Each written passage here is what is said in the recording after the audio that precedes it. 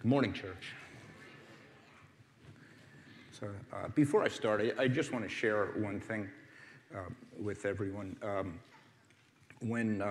couple of months ago, when this opportunity for me to fill in at Hillside occurred, one of the first things I did was I approached our elders and asked them for their prayer and their wisdom. And I think it says a lot about our eldership that these were the concerns that were raised. There was one elder who was concerned about me and said, are you able to do this with all the other stuff you have going on? There was another one of our elders whose concern was with what might be going on in that church. Is their pastor in trouble? Is there something that we can do? And I think that speaks a lot for who the elders are in this church.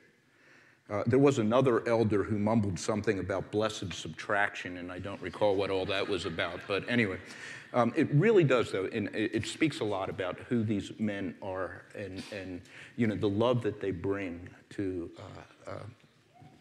to this church, the love that they have for God. Please keep that in mind. I would, I'll be away for 14 weeks. I still will be here for things like Sunday night and things like that, but I would certainly covet your prayers during that time, and I'll miss you all. When I was maybe 10 or 11 years old, my dad introduced me to one of his heroes, a guy named Eddie Rickenbacker.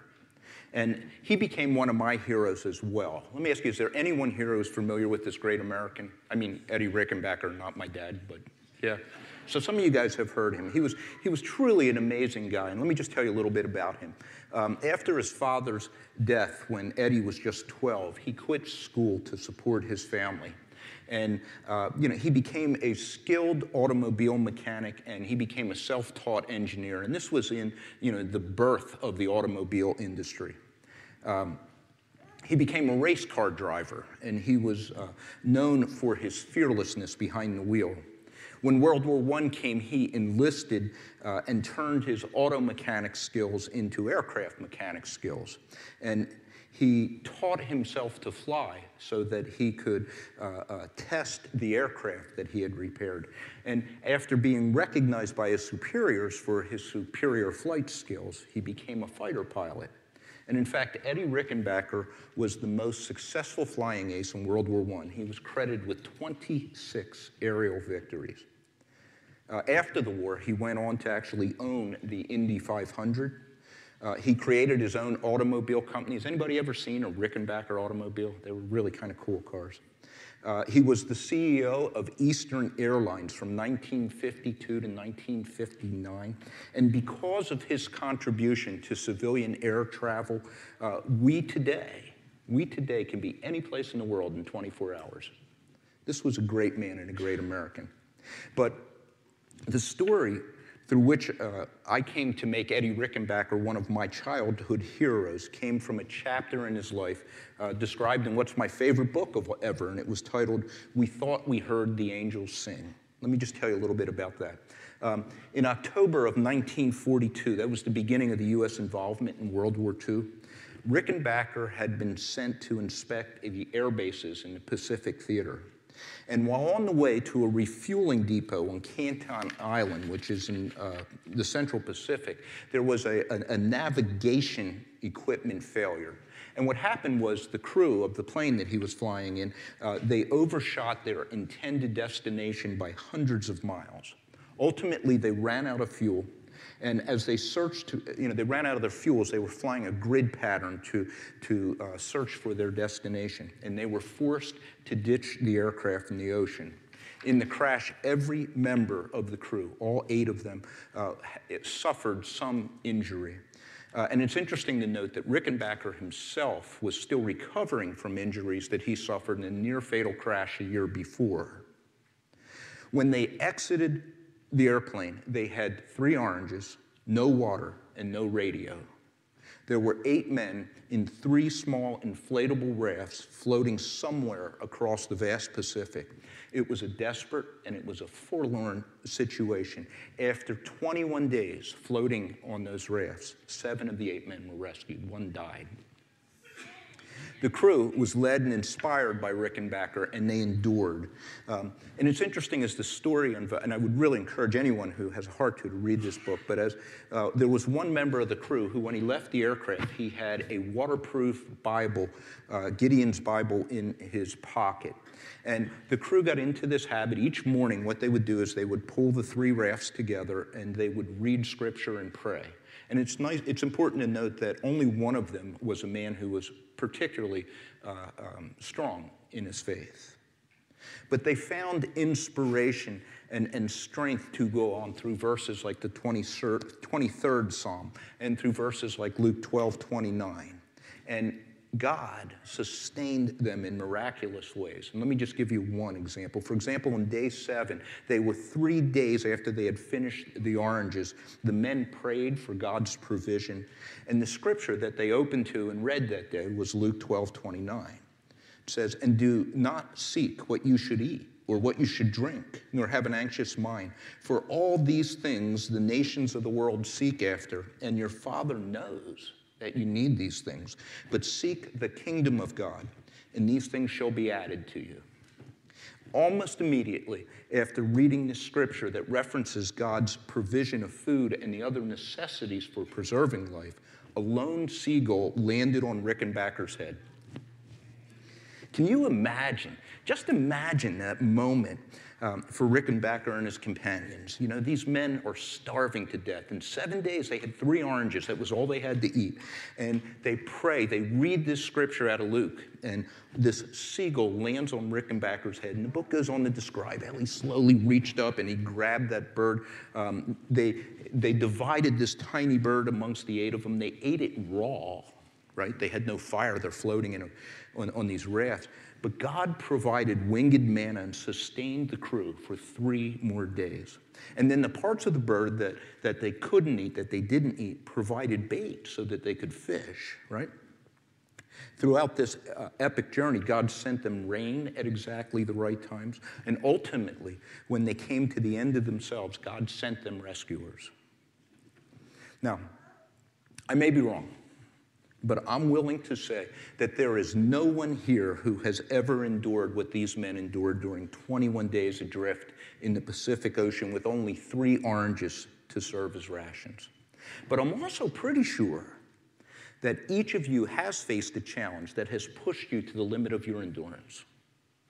And I want to challenge you right now to kind of reflect upon those life experiences. I mean, what was the most stressful thing that you ever endured? You know, maybe it was a loved one's illness or a health challenge that you yourself have faced. Maybe it was in a crucial moment, like maybe your wife was in the process of delivering your 5th child. Maybe you lost your job and you found yourself unable to meet financial obligations. Maybe you were betrayed by a loved one, or maybe your marriage unexpectedly blew up. Maybe you exhibited horrible judgment in a crucial moment, that you broke the law and you found yourself in the justice system. You know, maybe you know what it's like to be incarcerated. The question I'm asking you is this: have circumstances ever put you in a situation in which you were expected to do more than you thought you could ever possibly do? Have you ever thought that you had come to that point where you were at the end of your ability? I mean, how many times have you felt that you reached the limit of your endurance? How many times have you felt that I have done all that I can do and I can do no more? My guess, again, is that there is not one of us, not one amongst us, who has not had that experience. But friends, if there is, if somewhere there is, sitting in the pews today, there is someone who can say that they have never experienced that they have led that kind of charmed life, let me assure you of this: at some point you will be pushed to the limits of your endurance. I mean, I need to say that again. It is a certainty that you will be pushed to the limits of your endurance at some point. It will happen. Well, this morning, I would like to share an encouragement from God's Word. And it is a recounting of an event in Peter's life. And in this account, Peter was pushed to the end of his ability to endure. And it is a moment in history, and this moment in history reveals God's nature. It reveals the nature of our struggles, and it points to the necessity to understand the difference. And I hope that you're going to find this as encouraging as I do. But let us pray. Heavenly Father, we live in difficult times. We see a world around us that is just breaking down and crumbling. We see a world around us in which we struggle to make sense. But yet, Lord, we know that you are sovereign. We know, Lord, that this is all unfolding according to your great plan and purpose. And we know, Lord, that you have provided us and you continue to provide us that which we need in order to get through. So, Father, we pray that you just bless us today. We pray, Lord, that this word be I pray that it resonate in someone's heart and that it is able to help them as they face these difficult times. Please, Lord, bless this word. Pray this in your name, for your glory, and in the name of your precious Son, Jesus. Amen.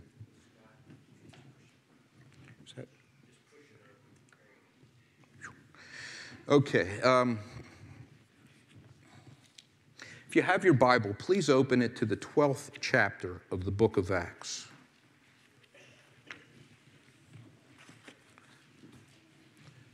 Twelfth chapter of the book of Acts. You can read along with me. I hear pages turning.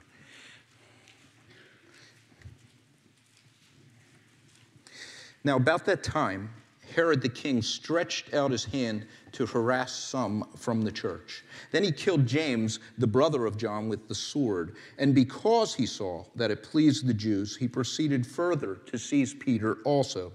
Now it was during the days of unleavened bread. So when he had arrested him, he put him in prison and delivered him to 4 squads of soldiers to keep him, intending to bring him before the people after Passover. Peter was therefore kept in prison, but constant prayer was offered to God for him by the church. And when Herod was about to bring him out, that night Peter was sleeping, bound with 2 chains between 2 soldiers, and the guards before the door were keeping the prison. Now behold, an angel of the Lord stood by him, and a light shone in the prison. And he struck Peter on the side and raised him up, saying, "Arise quickly." And his chains fell off his wrists, off his hands. Then the angel said to him, "Gird yourself and tie on your sandals." And so he did.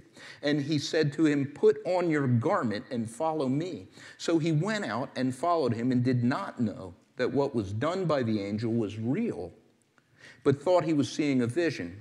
When they were past the first and the second guard post, they came to the iron gate that leads to the city, which opened to them on its own accord. And they went out and went down one street, and immediately the angel departed from him.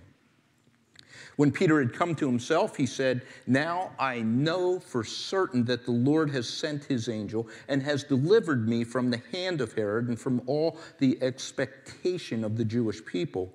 So when he had considered this, he came to the house of Mary, the mother of John, whose surname was Mark, where many were gathered together praying.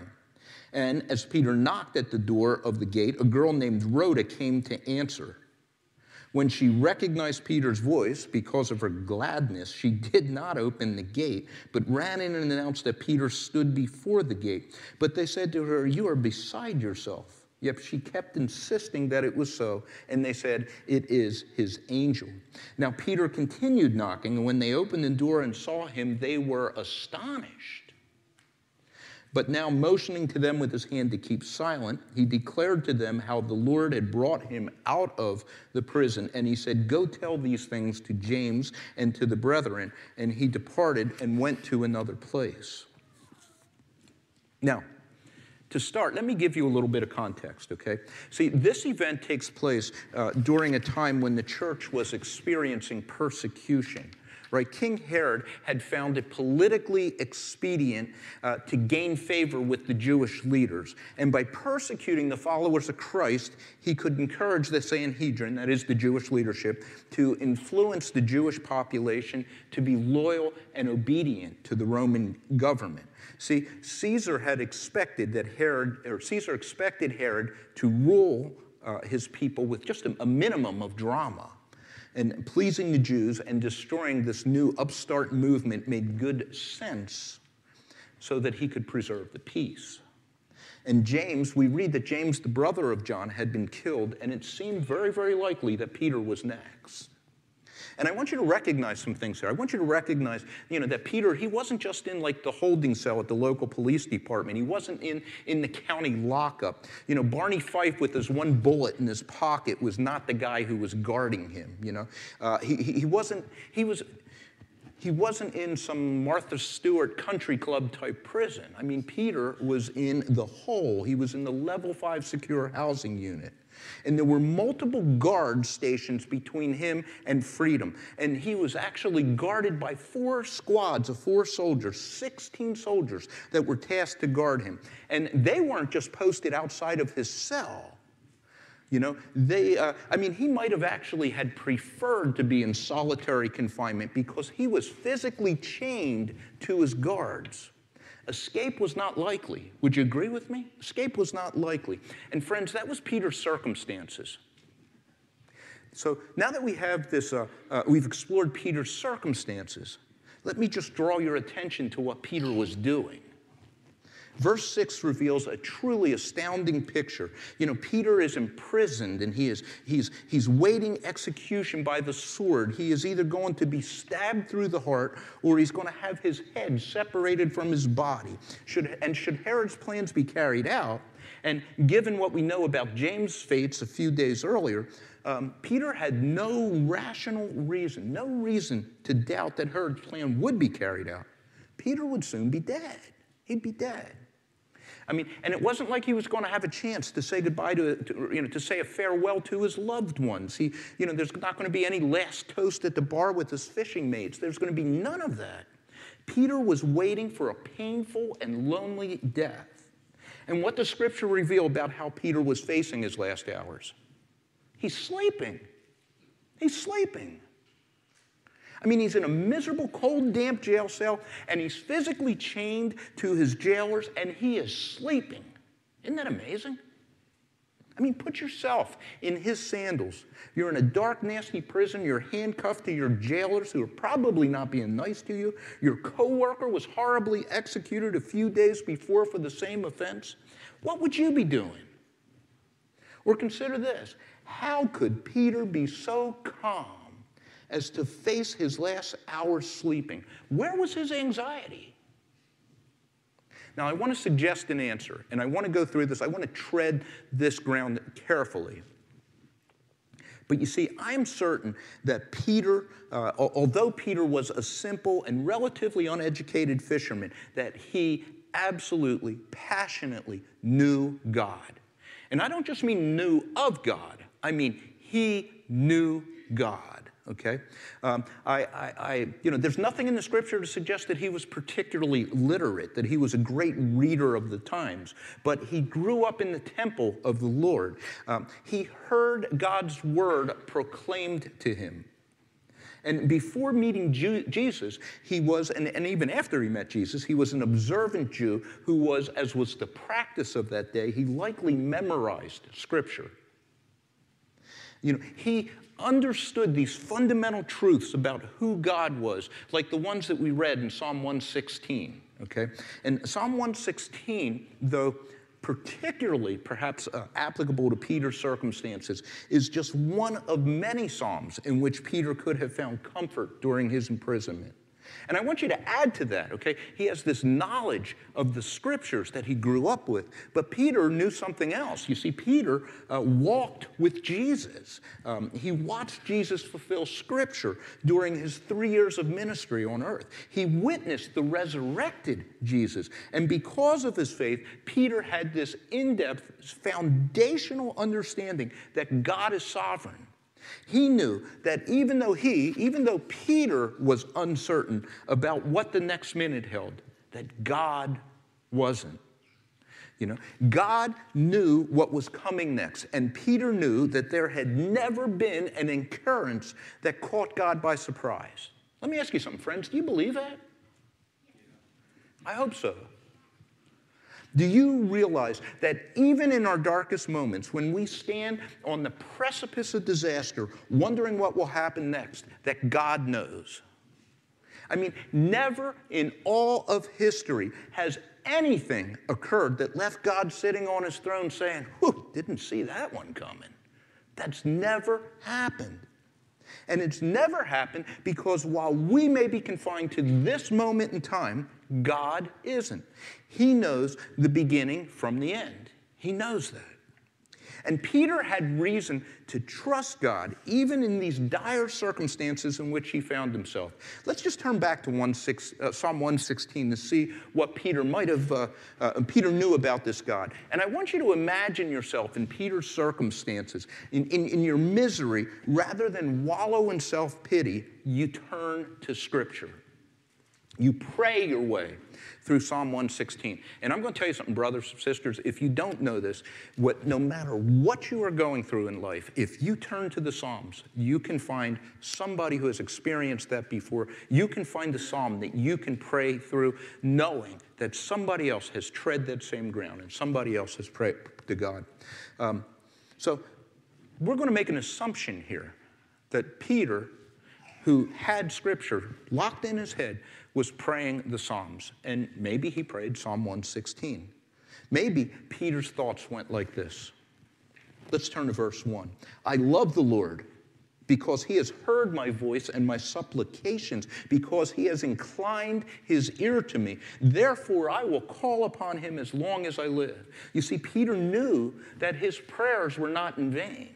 He knew with certainty that God was present, and he knew that he was not abandoned or forsaken. He knew he could rest because God had not forgotten him. Let's look at verse 3. The pains of death surrounded me, and the pangs of Sheol laid hold of me. I found trouble and sorrow. Then I called upon the name of the Lord. O Lord, I implore you, deliver my soul. Now, for those of you who don't know, Sheol is the Hebrew for the place of darkness to which the dead go. But like the psalmist, Peter knew that he was in dire need. And like the psalmist, he knew that God heard his prayers and was able to deliver him. Let's go to verse 5. Gracious is the Lord and righteous. Yes, our God is merciful. The Lord preserves the simple. I was brought low, and he saved me. I especially love this next verse. Return to your rest, O my soul, for the Lord has dealt bountifully with you. Wow. Did you hear that? Return to the rest, your rest, O my soul. What could be more effective in restoring rest to a humble and tormented soul than knowing that God heard your prayers? See, Peter knew God had his eyes on him, even in his miserable circumstances. Verse 8, you have delivered my soul from death, my eyes from tears, and my feet from falling. And I want you to notice, again, that Peter here is reciting another incredible life and death struggle. That's what this psalm is. You know, Peter didn't write this, right? The likely author to the psalm is King David. And, but Peter could claim his rescue before it occurred because he knew God, and he knew that God loved him. And he knew, even though he was stuck in the Roman justice system, as unjust as it was, that his fate was still in God's hands. He knew that King Herod was nothing more than God's tool. He could do nothing that was opposed to God's will and plan. Peter was convinced of that. Let's go to verse 13. I will take up the cup of salvation and call upon the name of the Lord, and I will pay my vows to the Lord now in the presence of all his people. Can you picture this? Can you picture Peter testifying to his jailers of God's greatness and the sufficiency of this cup of salvation? I mean, I can see Peter defiantly saying to his captors, you know what, guys, go ahead. Stab me if you must, but God's going to be glorified. You know, in my mind, I can picture Peter smiling and maybe even softly singing that old gospel hymn. You know, have you ever heard this hymn? I'm on my way to heaven, I shall not be moved. Like a tree planted by the water, I shall not be. I can picture Peter. He's worshiping, even in these miserable circumstances. I can picture him testifying to his jailers concerning God's greatness.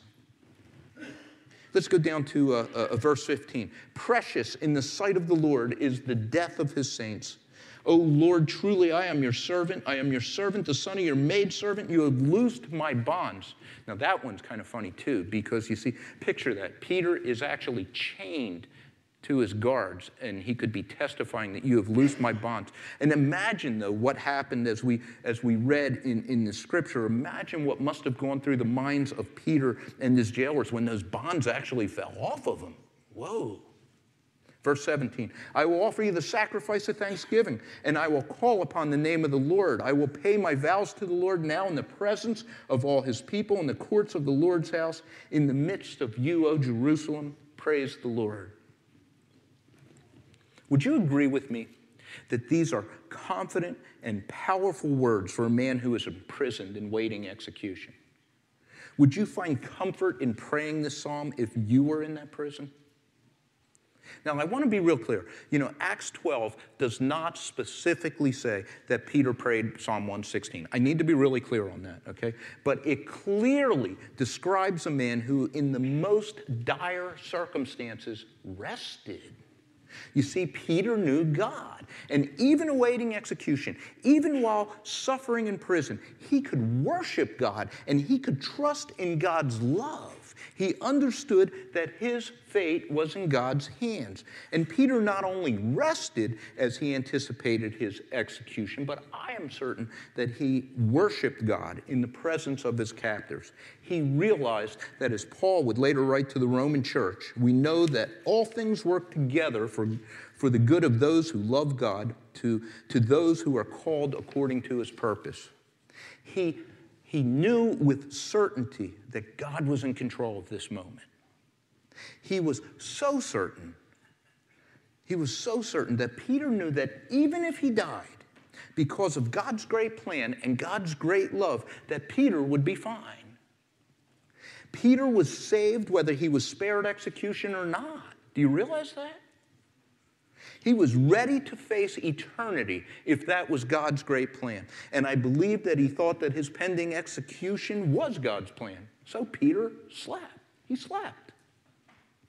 Friends, I pray that should I ever find myself in that situation in which death seems imminent, that I can rest as Peter did, secure in his faith in God's sovereignty and God's faithful love. And I pray that each of you also has that level of faith in God's love and sovereignty. Now, if this whole drama that we're looking at, if this were a play, at this moment in the scripture, the house lights would dim so that the scene could change, okay? And now the scripture takes us to another scene, and we see events that are occurring at the same time during which Peter was languishing in prison. And then the house lights rise, and the scene changes. We find ourselves in the early church. And it's interesting to see what the church was doing while Peter was incarcerated. The church was doing all that they could do, everything that they could do to win Peter's release. Do you realize that? I mean, to be sure, they weren't petitioning the governor for clemency or protesting in the public square, carrying signs and banners demanding justice for Peter. They certainly did not riot in the downtown area and throw bricks through storefront windows as we do today for some odd reason. I guess the concept of a mostly peaceful protest involving burning down city blocks had not yet been invented. They didn't even develop a plan to break Peter out of prison, as in some classic Clint Eastwood flick. You know, Scripture tells us that this is what the church was doing. In verse 5, Scripture tells us that the church was earnestly praying. And friends, this is my second point of application. You see, Peter was part of this community called the church. And while Peter was going through his trials, the church was gathered together praying for him. And as we're going to see just a little bit later, they were not particularly optimistic that Peter would be spared public execution, but they prayed nonetheless. And here's the takeaway. Friends, when you are struggling with whatever circumstances you face, you should have someone praying for you. You see, God hears the prayers of his people. Friends, there is power in prayer. You know, think about this. We pray for our loved ones in this assembly every Sunday morning because we know that God hears our prayers and that he is glorified. He is glorified when we come before him, when we recognize that he is present and when we recognize that he is able. Okay, so scene changes again. The house lights dim, and as they rise again, we find ourselves back in the prison. And let's just shift our attention to what God was doing in this account, okay? You know, God hears the prayers of Peter and the gathered church. And what does he do? He sends an angel to free Peter from his impossible situation. And notice how the angel achieves Peter's freedom. You know, the angel doesn't just like quietly slip in under the cover of darkness like some ninja warrior. He doesn't free Peter and leave before anyone notices, you know, as if that might have been possible given again that he was chained to his guards. But verse 7 of the NIV tells us this. It says, suddenly there was a bright light. You know, I picture a heavenly flashbang grenade, you know, and it rocks the prison. And it seems obvious that everyone in the prison was stunned. But wait, it gets even more amazing than that. It gets better. Peter's shackles miraculously fall off of him, right? The guards are stunned and incapacitated. And then the gates of the supermax prison fly open. Can you picture this? I mean, this is cool stuff. This is supernatural stuff. This is a seagull landing on the head of Eddie Rickenbacker just before he succumbs to starvation. This is a miracle cure when the doctors have removed life support. This is a moment where you say, this must be God, because there is no other explanation. But I need to point out something else that is going here, and this is really important. In verse 7, you know, after the miraculous and heavenly flashbangs, something really strange transpires. Scripture tells us that the angel struck Peter on the side and raised him up, saying, arise quickly. Then in verse 8 we read, the angel said to him, gird yourself and tie on your sandals. And so he did. And he said to him, put on your garment and follow me. Does anyone else see how strange this is? I mean, you know, let's just kind of, you know, regroup here for a second. The church, you know, the church can do nothing more than pray. You know, they can't break him out. They can't appeal to the governor for clemency. And Peter is locked deep within the prison, and he's physically chained to his guards. And it takes this miraculous, Rambo-like angelic presence to release him from his jailers, right? And now Rambo the angel kicks Peter on the side and says, get dressed and follow me. I mean, why didn't the angel just miraculously transport Peter to some beachside resort, you know? I mean, how cool would it have been if Rambo the angel had done the flashbang thing, and then when Peter came to, he was poolside, you know? He had one of those tropical drinks with the little umbrella in it, and, you know, and his feet are dangling in the pool. He's wearing his Ray-Bans, and, you know, I mean, here's the question, folks. Why did the angel require that Peter get up, get dressed, and follow? Why is that there? And I think, friends, that this is perhaps one of the most important takeaways of this scripture. And I want to encourage you to remember this and apply this principle to the challenges that you will face throughout your life. Understand this. God is a God of miracles. And when one of his precious children, that's you and me, if you know God, if you know Jesus as your Lord and Savior, when one of his precious children calls out to him in prayer, the Bible tells us that God hears them, right? And I want to be sure, again, you know, to be sure, God is not obligated to respond in accordance with our prayers. I mean, I can pray all day for a rainbow-striped unicorn that snorts out, you know, that exhales sprinkles with every breath. But if it's not in accordance with God's prayer, I'm not going to get it, right? But God's great plan, you know, rest assured that if you are a follower of Jesus Christ, that you have a loving eternal Father who hears your prayers. And here's the thing, though. If you are in need of a miracle, and if you are praying for a miracle, you must first do all that you can do. Okay? You have to do your part. You have a part. You have to do all that you can do. You can't just sit around expecting God to take care of everything. So if you're unemployed or if you're underemployed and struggling to put food on your table, you must work, or at least you must seek work, you know. To be certain, you should pray that God will lead you to your next employment opportunity. You should pray for favor in the eyes of the human resources decision makers, but you must do your part, too. You know, you must seek to develop skills or develop an impactful resume. You must dress appropriately for your interview. Friends, here's the point. The angel kicked Peter in the side and told him to get dressed and follow because Peter could do that. He could do that. In fact, I would suggest to you that until he was released from his shackles, not until he was released from his shackles, getting dressed and following the angel was the limit of what Peter can do. Can you see that? So here's the point. When you find yourself pressed beyond what you can achieve, here's what you should do. First, you should make sure that there are people praying for you. You should pray yourself because we know that God hears our prayers. And second, you should do all that you can to bring about the desired result. You must do your part. You can't just sit around waiting for God to show up. Now, I want to close with just one more really cool observation here, and I want you to turn to verse 12 with me. So when he, that's Peter, had considered this, that he was actually free, he came to the house of Mary, the mother of John, whose surname was Mark, and where many were gathered together praying. And as Peter knocked at the door of the gate, a girl named Rhoda came to answer. When she recognized Peter's voice because of her gladness, she did not open the gate, but ran and announced that Peter stood before the gate. But they said to her, "You are beside yourself." Yet she kept insisting that it was so. So they said, "It is his angel." Now Peter continued knocking, and when they opened the door and saw him, they were astonished. But motioning to them with his hand to keep silent, he declared to them how the Lord had brought him out of the prison. And he said, "Go tell these things to James and to the brethren." And he departed and went to another place. So, here's what we read. We read that after the angel left him and that Peter realized that he was free, that he went to the home of Mary where the church was gathering. And the most peculiar thing occurred there. He knocked on the door, right?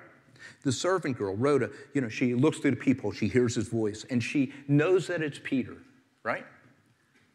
She knows, though, that Peter is in prison and waiting to be executed. She certainly knows that the church is gathered in the next room and is praying for his release. But now she looks out, and inexplicably, there he is. And it's funny what she doesn't do. I mean, she doesn't welcome him in and offer him a cold beer or something, you know. She doesn't shout, "Hallelujah, God has answered our prayers," and embrace him. You know, she doesn't even say that it's about time that God answered our prayers, and, as if he were obligated to do what we pray. She is so excited, she is so overwhelmed by his presence that she leaves this escaped prisoner on the doorstep and runs to the room where everyone is gathered, and she says, "Peter's outside on the landing." And this is almost as funny. The church that is gathered and praying for his release says to her, "He can't be out there on the landing. He's in prison. He's about to be executed." Isn't that funny? Isn't that odd?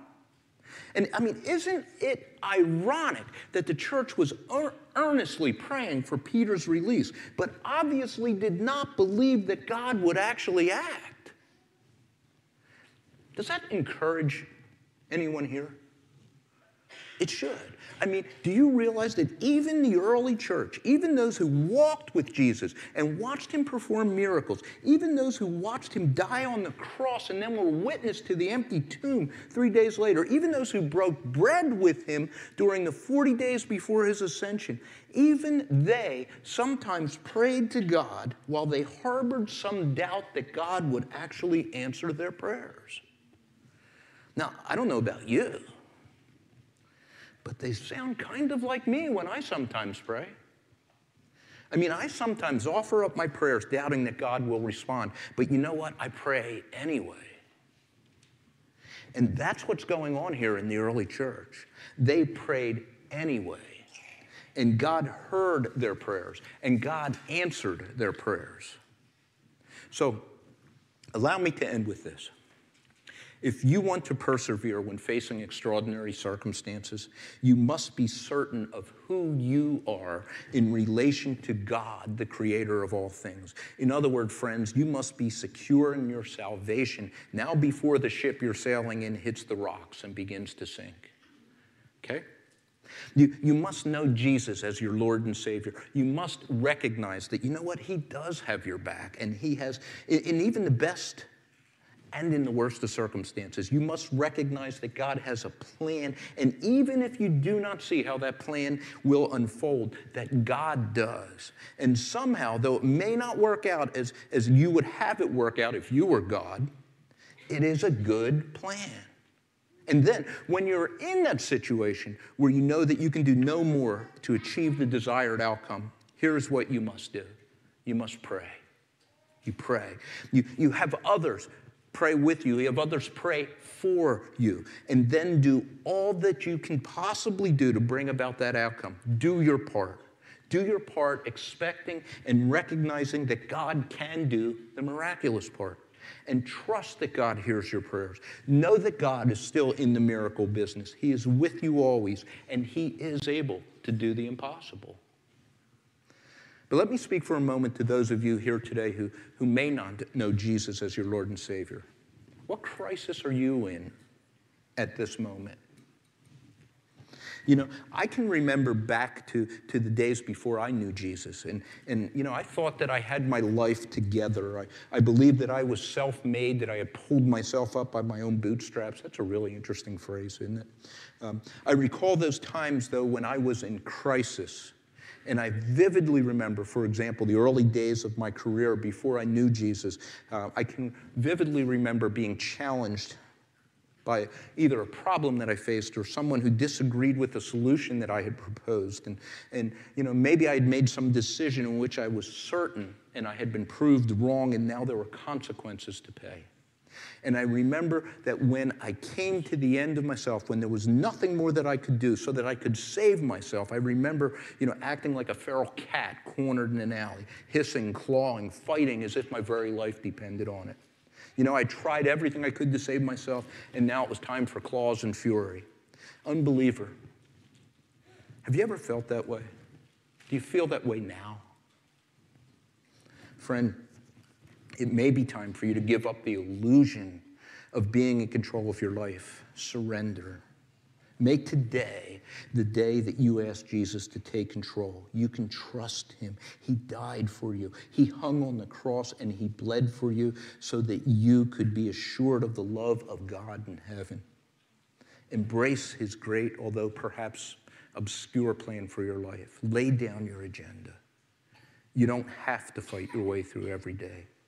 You can rest in Christ, knowing that he will never forsake you. He has a plan for you, and it is good. Come to Jesus. Let's pray.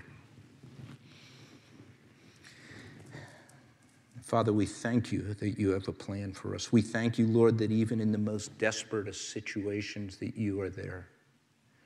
We thank you, Lord, for this church, this body of believers who will pray with us and for us when we're in crisis. And we thank you, Lord, that you have not left us without your guidance. We thank you for your word. We thank you that we can turn to it. We can pray the prayers that others have prayed before us. Father, I ask for you to bless us. I pray, Lord, for you to help those who are in crisis today. I pray, Lord, that you comfort them. And Father, for those who are here who may not know you, I pray, Lord, that you break through their resistance, that you just become real to them. I pray that there be no one in this congregation who doesn't come to know you and love you. We thank you, Lord, for all the blessings of our life. Father, I ask for you to bless us as we leave this place today, that you give us a boldness to go out and proclaim your word. And I pray for your protection. I pray all of this in your name and for your glory, and in the name of your precious Son, Jesus. Amen.